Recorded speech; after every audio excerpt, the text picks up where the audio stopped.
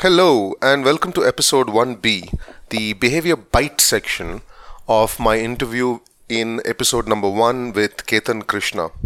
In this episode, I had a conversation with Ketan about his journey, the book he has written, and his thoughts on leadership and behavior. Now, in this episode, the behavior bite version of the episode, I will look to give you a summary of the conversation for a quick review of the learnings from our chat. So look at it as a bite-sized review and a summary overview of our conversation in episode number 1. To start with, Ketan and I spoke about making good career choices upfront very early on in our journeys, and we were reflecting on how having fewer choices presented to us, doctor, engineer, UPSC exams, our parents, our friends, our relatives, our context offers us fewer choices to choose from. And I think it's a good thing.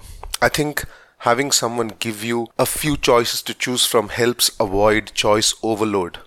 When you're younger, in your teens, I do think that having some help in curating options for you, looking at what you're good at, looking at what is a reasonable, practical approach to building a new career is actually a good thing. So I'm quite happy that Ketan, me, and a lot of people I know had that support system up front saying, here are the options, pick one and move forward. Moving further though, in trying to design a career and move forward, focusing on one goal at a time is really, really important. So Ketan spoke about his uncle who asked him that really great question, which made him quite positive and action-oriented about the IAS exams. How many seats do you really need, Ketan? What a fantastic question to focus on that one goal. Just think of one seat. Don't think about how many seats there are. Don't think about how many people are in the fray. You are looking to achieve something. And what are you looking to achieve? That one seat. The book that came to mind and the reading I've done in this area, I really recommend the book, The One Thing by Gary Keller, which urges you to do that. Which urges you to distill it down to what's the one thing you can do, such that by doing that thing, everything else will become easier or even unnecessary. And I quote Gary Keller here. So that was my second takeaway from the conversation with Ketan.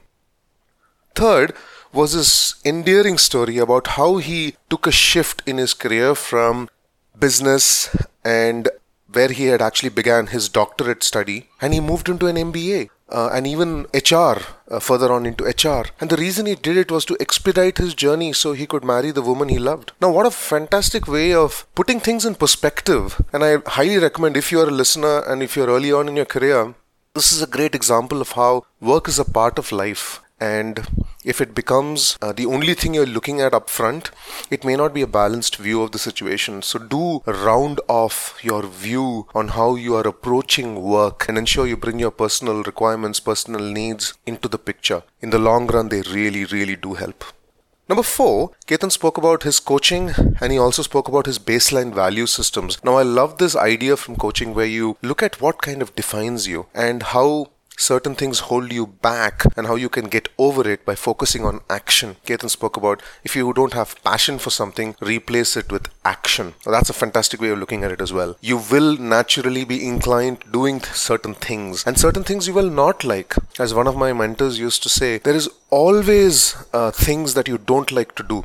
That is not what what wakes you up in the morning to get to work, but you still have to do it. So Ketan's formula here was, replace passion with action if you don't have the passion for these things. Just get on and do it. And lastly, number 5, Ketan gave us an example of leadership, his experience with one of his managers, where in an example where he was struggling with connecting with the organization and the team. He was getting the job done, but he was struggling with the connect. The manager recommended him to go ahead and try to reach out to the hearts. And the question he asked was, Ketan, if you want to leave this organization, do you know who will want to retain you? Who will fight for you to keep you back? And that was the way in which Ketan was asked to reflect on what relationships he has made in the organization. What a lovely way to make you think about how you work with people is not just about the task, but also creating, developing, and sustaining great relationships. And that was the highlight with which we ended that episode. And this marks the end of this summary episode. If you have any feedback or just want to talk about these topics, please do get in touch with us at thebehaviorproject.com. Until next time, cheers.